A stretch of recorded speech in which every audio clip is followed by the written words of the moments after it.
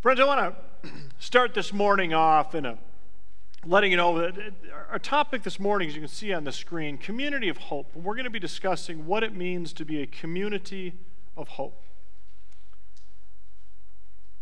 But anytime you discuss a community, you have to get to know the people in your community, right?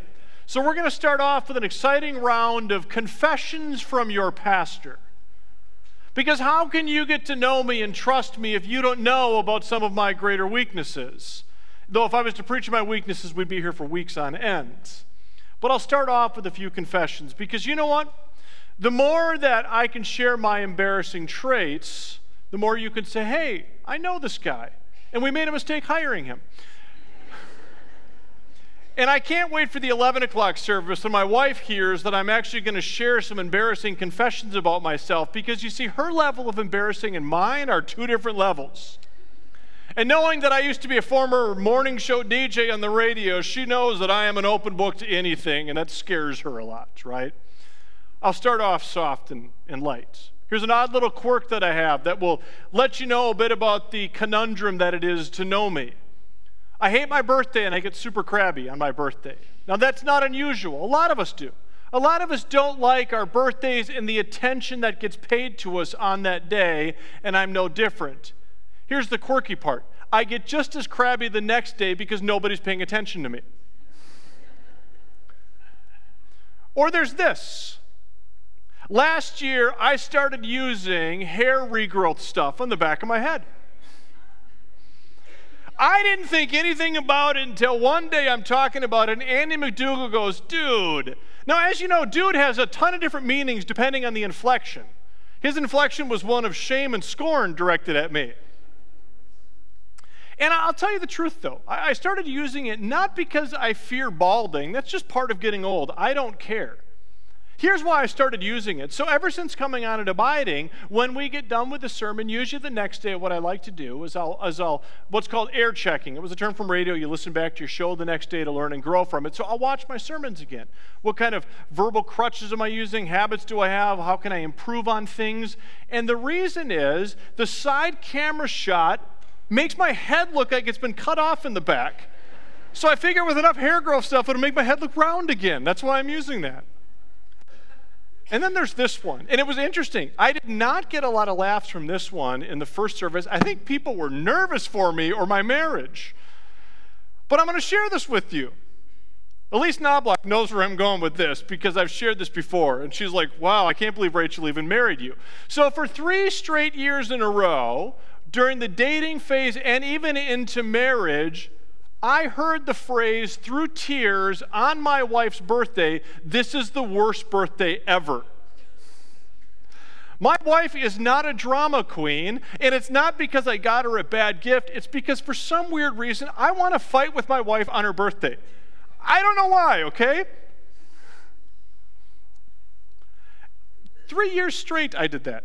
Do you want to know what ended the 3-year run? Was the 4th year for my wife's birthday. That night, we watched Monday Night Football and ate Pizza Hut because she knew that way there would not be a fight. The saddest part to all of this is a few years ago, I must have been like, I wonder what that was like to be really an awful husband. I'm going to do it again. It was like a couple years back, I remember through tears, my wife said, this is the worst birthday ever. And I'm like, wow, I may be the only guy in the world that 4 times has heard from his one woman, this is the worst birthday ever. So I'm not afraid to share anything about me. I'm willing to be an open book. Which is also, friends, on a serious note, I'm not afraid to share this one because I think some of you here are.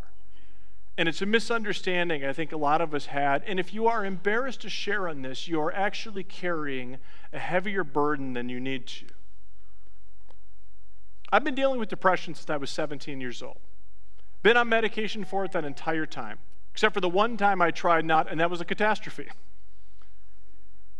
When you're depressed, on your best days, I'll feel about as good as you do on an average day. And on my bad weeks, you have this just deep internal darkness, this internal pain, this internal despair that just says, I don't feel like going on anymore. Not an ending my life thing, but just there's no motivation to do anything because life hurts. Life is really hard to navigate, and what's the hope in all of this? And those days are really difficult. And what I want to do, friends, is I want to talk to us today then, how does the church speak to this and address concerns with mental health issues, and how do we love and support one another as a community of hope? And so with that being said, I invite you to please rise for the reading of our sermon text. Our sermon text today is going to come from the book of Romans, chapter 15, reading verse 13. May the God of hope fill you with all joy and peace in believing, so that by the power of the Holy Spirit you may abound in hope. This ends our sermon text. You can be seated.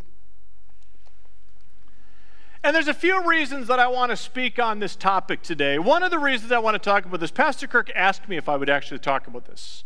I'm almost done with my classes. I have 10 weeks left and then 2 internships, and I'll have completed my master's degree in marriage and family therapy. And I'll talk more about that later because I'm going to need your help during the internship time, right?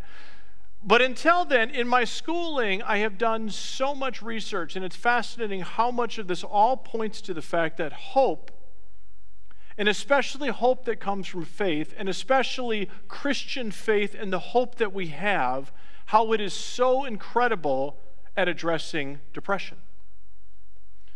And secondly, I want to talk about this not only from my own experiences, but actually from my experiences of counseling with people who are depressed, and how we as a church can be better then at reaching out to our brothers and sisters in Christ who are dealing with mental health issues. And today isn't just about depression, it's about anxiety as well. The comorbidity between the two makes it hard to even tell the difference. Anxiety is driven by fear, depression is driven by hopelessness. Oftentimes they share the same type of traits, they present the same way, and usually one leads to the other. So what I want to talk about this morning again is how the church can address mental health issues. Where if you don't suffer from mental health issues, that's excellent. How then can you care and love and support those that do? And I want to talk this morning as well that if you suffer from depression or anxiety or some of these other issues, how you can get through it, not necessarily get over it, but learn to navigate your way through it with the healing power of the gospel. You think about what Paul said here, may the God of hope fill you with all joy, which is a great cure for depression, and peace, which would help with anxiety.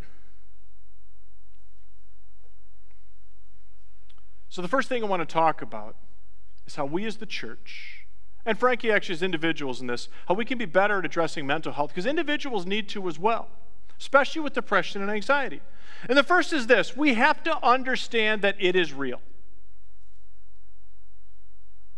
The church can struggle recognizing that, and people can struggle in recognizing that.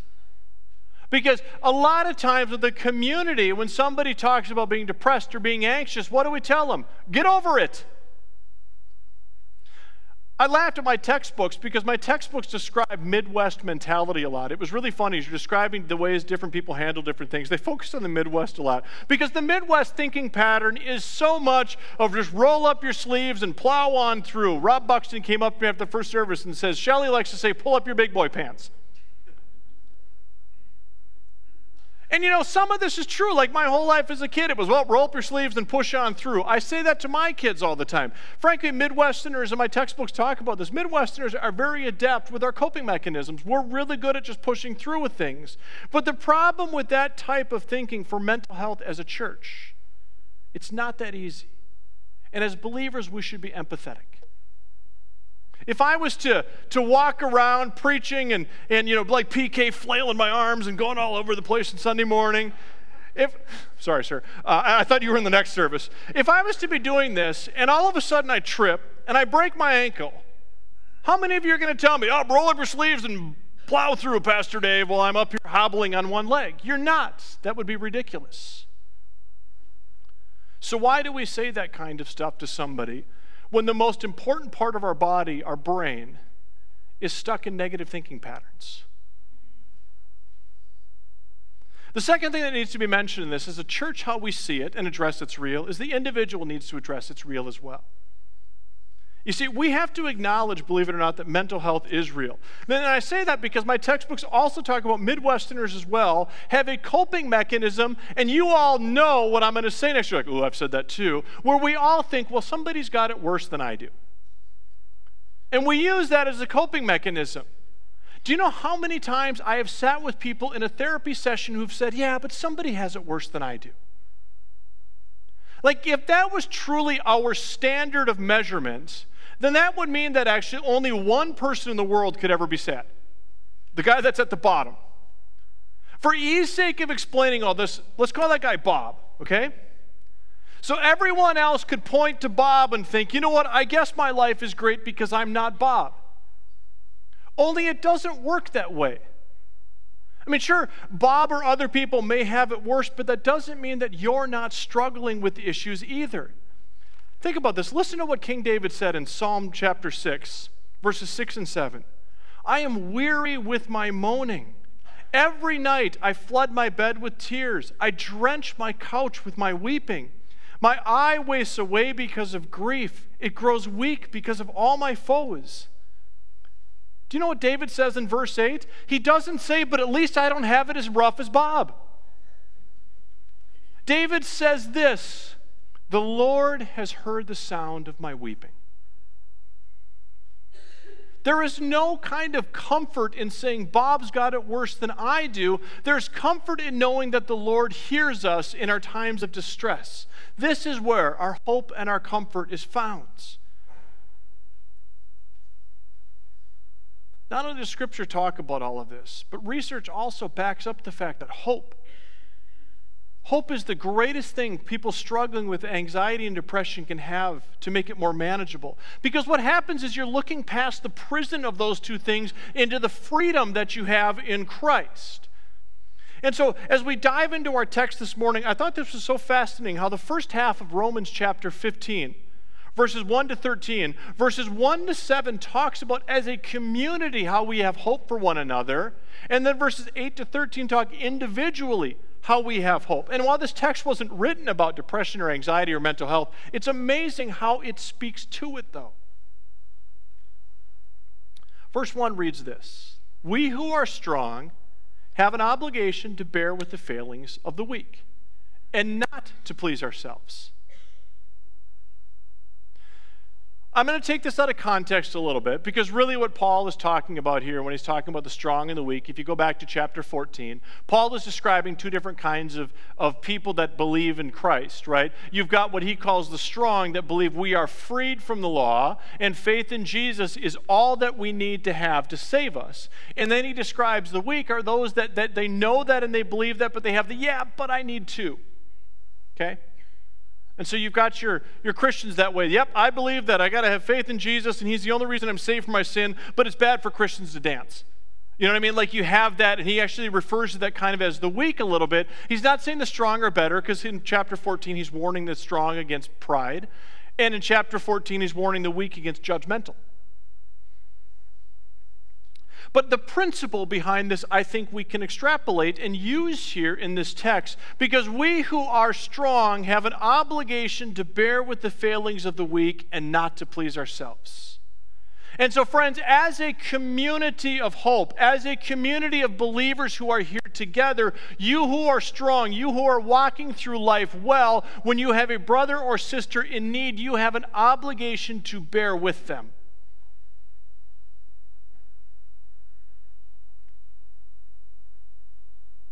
You go on to verse 2 then, and it says, let each of us please his neighbor for his good, to build him up. That's why we do this. That's why we have this obligation that we could build our neighbors up for their good. And it's interesting too, because I've actually heard this said before. Why should I have to? I was stunned, by the way. It was during a Bible study on this chapter, and somebody said, why should I have to? Well, let's go to verse 3. If you're thinking, why should the guy next to me who's struggling with depression or anxiety or other kind of issues, why is it my responsibility to have to please his neighbor for his own good to build him up? What's anybody doing for me? Well, verse 3 says, for Christ did not please himself, but as it is written, the reproaches of those who reproached you fell on me. So think about this. Jesus, the creator of all things, who made all things through him and for him, comes down to this earth and says, even though everything was made by me and for me, I'm not coming here to please myself, but instead actually to take on all of your burdens on myself. And so if that prideful little voice ever chirps in and says, why should I have to love and serve my neighbor as Scripture says I have an obligation to do, just stop and say, I'm really glad Jesus never said, why should I have to? We're called to model Jesus. So what does it look like then to bear with our brothers and sisters who are struggling with mental health concerns? I love verse 4. For whatever was written in former days was written for our instruction, that through endurance and through the encouragement of the Scriptures, we may have hope.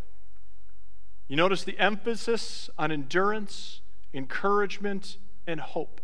That's found in the Scriptures. And so it's a matter of how we offer those traits to people. One of the great examples of this is found in a book where you see both the good and the bad of it, in the book of Job. Job, if you don't know the stories, is a guy where life was going really well until it wasn't. Job's life got so bad that Bob even said, I don't have it as bad as Job. Job, in moments of sheer torment, cried out, God, I wish I never even would have been born. And hear what his friends did for him in chapter 2, verse 13. And they sat with him on the ground 7 days and 7 nights, and no one spoke a word to him, for they saw that his suffering was very great. Friends, that is an incredible example of the strong bearing with the weak. That's called ministry of presence. It's one of the most incredible ways that you can actually help somebody in a time of crisis. Just sit with them. And then in chapter 4, the whole thing goes south. Because then in chapter 4, listen to verse 2, what Job's friend, who finally speaks after 7 days of sitting with a friend that they realize is in such suffering, he goes on to do this. Will you be patient and let me say a word? For who could keep from speaking out? Basically, he says eventually, you know what? It's time you hear this, Job. Here's the real problem. You're the one to blame for your problems. He goes on to tell Job that everything going on wrong with him is his fault. How does that sound like that's encouraging somebody who's in a time of need? And yet, you know what? We all kind of do that in our own way here in the church. People that struggle with depression, people that struggle with anxiety, it's not uncommon to hear people tell them, well, you just need to trust the Lord more. And I appreciate the sentiment behind that statement, but in reality, you're actually only adding to their troubles. Because the Christian who's anxious or who's depressed all of a sudden is left wondering now, why don't I trust the Lord more? And I have sat with so many Christians that bring that up. Well, if I trusted the Lord more, maybe I wouldn't be more depressed. If I trusted the Lord more, I wouldn't be more anxious. And guess what you now start feeling more of?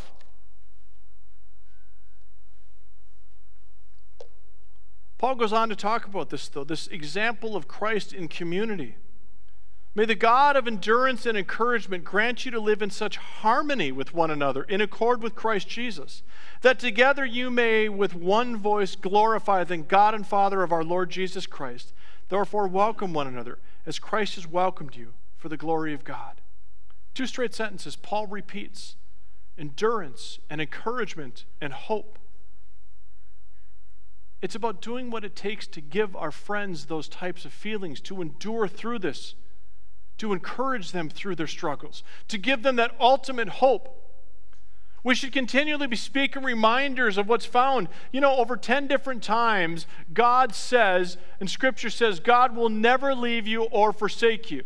Over 100 times in Scripture, God promises never to leave us no matter how difficult our circumstances are.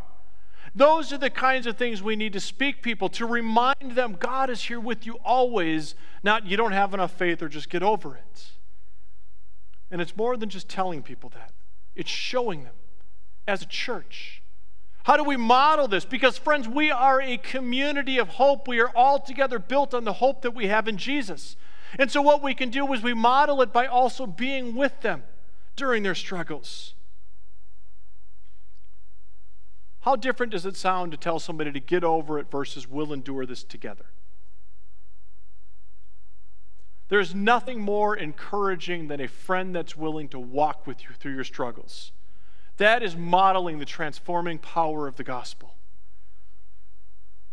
Because what it is as a church and a community, we know the power of the gospel. We know that the hope that we have in the gospel, a hope that isn't just that God is with us, but that God has done all that He has done for us, and we see that in the cross. That He would send His Son to die for us, to cleanse us from our sins. We have this hope that leans on Jesus, not that leans on the lies of anxiety, which says, what if I haven't done enough and I'm afraid? It doesn't lean on the lie of depression that says I can never do enough. We are all built on the truth that Jesus is enough. And since Jesus is enough, we can look to the cross and be reminded of this, that God's Son came to free us all from all of these problems by making us right with God. That His blood has washed us clean of our problems and given us a hope now to overcome this world and have that assurance of eternity with Him.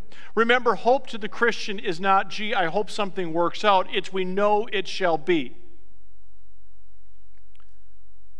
And this hope then reminds us that we've got about 80, give or take a few years of time on this earth, and we have an eternity of God's goodness awaiting us. There is an end in sight, friends, and it is beautiful. We need to be a community that radiates the beauty of our hope, that radiates that we know what is awaiting us, and that is our excitement and our anticipation. And so the second part of this text that I talked about, verse 8 to 13, then, interestingly enough, now shifts to the individual. It shifts away from the communal aspect of encouraging one another and shifts into the aspect of it is your mindset that you have now. Because, friends, depression and anxiety are a mindset. And it's a fascinating thing. I'm not going to get into it here. I'm not nearly equipped enough to understand the fullness of his approach. We don't have time for me to go into it anyway.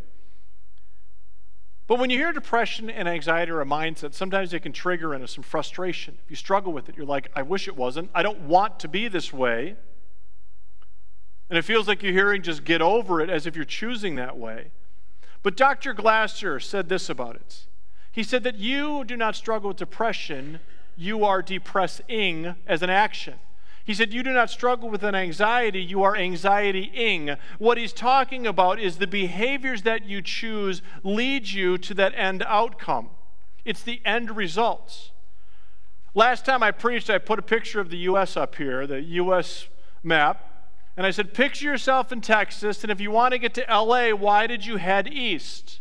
The whole point is if you want to get to a certain direction, you have to head that way. If you don't like an outcome of something, change your patterns because you're going the wrong direction. Because the same habits always produce the same end results.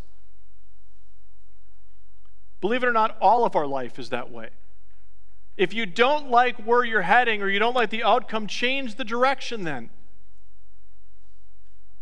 And so in verse 8 to 13, 4 different times, Paul is reiterating previous writings, all based on hope and encouragement and rejoicing in God. He is telling you, put your mind on rejoicing on the good things of God. You see, friends, as an individual, when we praise God, we are thinking about the good things of God, and we think about the good things of God, we have hope because it's the good things. This is an intentional mindset shift that no longer follows the patterns that lead us to be consumed by fear and by hopelessness. What you're doing is you're changing your mindset to focus on the goodness of God. Everything will change the more you focus on the goodness of God. If it sounds like, see, Dave, you're doing it again. You're just saying get over it like everybody else is. My textbooks say the same thing. Listen to this.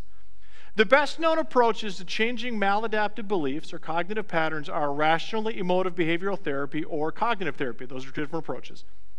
Both approaches are based on the assumption that faulty cognitions cause detrimental self-evaluations and emotional distress, and that these experiences lead to behavioral problems. The goal is to help people develop their cognitive ability to recognize faulty statements and substitute with more positive ones.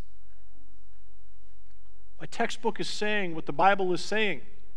We think about the good things. Because, friends, we are made to worship our Creator. And that means the more that we focus on the goodness of our Creator, the more that we are going to see His goodness in everything. I've come to realize now after writing this sermon why I use this verse so much in all my messages. Maybe it's because my schooling is having this kind of an impact on me, but I'm starting to recognize the importance of this when Paul wrote this in Philippians 4, 8 through 9. Finally, brothers, and hear all of the words used to describe this. Whatever is true, whatever is honorable, whatever is just, whatever is pure, whatever is lovely, whatever is commendable, if there's any excellence, if there is anything worthy of praise, think about these things. What you have learned and received and heard and seen in me, practice these things. And what? And the God of peace will be with you. And this text isn't just for people that struggle with anxiety or depression. If you deal with anger or bitterness or fairness issues or addictions or loneliness or defeat or burnout or all of these kinds of thinking patterns that are maladaptive, you're going to get consumed by them. But when you think about these types of things, because you notice none of those types of thought process are on the screen, all we see on here are on good things.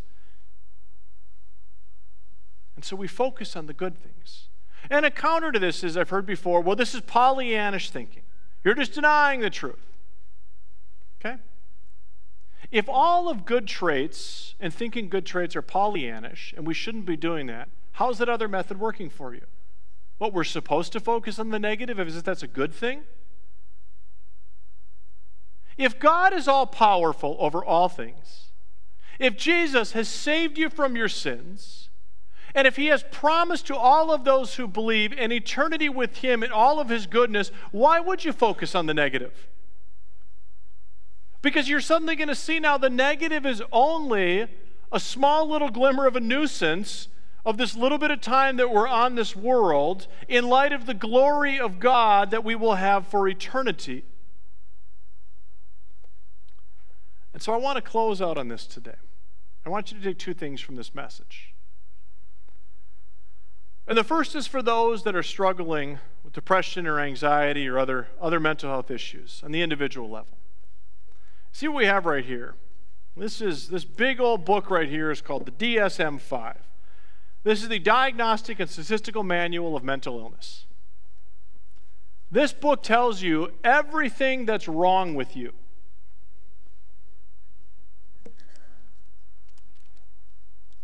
Or there's this book that tells you everything that was wrong with you, but through your faith in Jesus, you have been made new. And so I want to ask you, friends, which book do you want to have define you? Everything that's wrong with you, or how Christ has made you new? Because the book that defines you is what's going to affect how you live the rest of your life. The second thing is, as a church, we need to be that community of hope. My textbook said this: researchers have demonstrated that environmental conditions can support the development of positive pro-social behaviors or conversely reinforce the development of negative antisocial behaviors. By the way, people want to be part of a healthy church. It builds them up. Positive adult reactions and peer acceptance are related to friendly, positive interpersonal communication, and this forms a sense of connectedness that is critical for sustained happiness in people's lives. As a community, we are a community of hope, and it builds people up. Interesting statistic I found, actually. Those that go to church, there is a 70% decrease in suicidal ideology because we see a hope all of a sudden. Interestingly enough, that number did not necessarily go down when you did private worship. It was when you were part of a church. And even more so, our level of contentedness comes around more the more involved we are. It's one thing to walk in those doors Sunday morning, sit here for 60 minutes, and then turn around and walk out. Your sense of community is found in your investment in the sense of community. Friends, invest in community, especially with anxiety and depression, which wants you to withdraw because it's feeding on itself. Embrace the community that builds one another up. Embrace the community that is this: a community of people that all understand. May the God of hope fill you with all joy and peace in believing, so that by the power of the Holy Spirit you may abound in hope. Please join me in a word of prayer. Gracious Heavenly Father, it is so difficult in a world that is filled with its own teachings and its own ideas, and an enemy that continually picks at us, fills us with lies. Heavenly Father, let us find our strength and our refuge and our hope in you. Let us as a church community live that hope and embrace one another, to carry one another's burdens, Father, all that it would be for your glory, and that it would give you praise, thanking you and praising you for that hope that you have given to us through your Son, Jesus Christ. In his name we pray. Amen.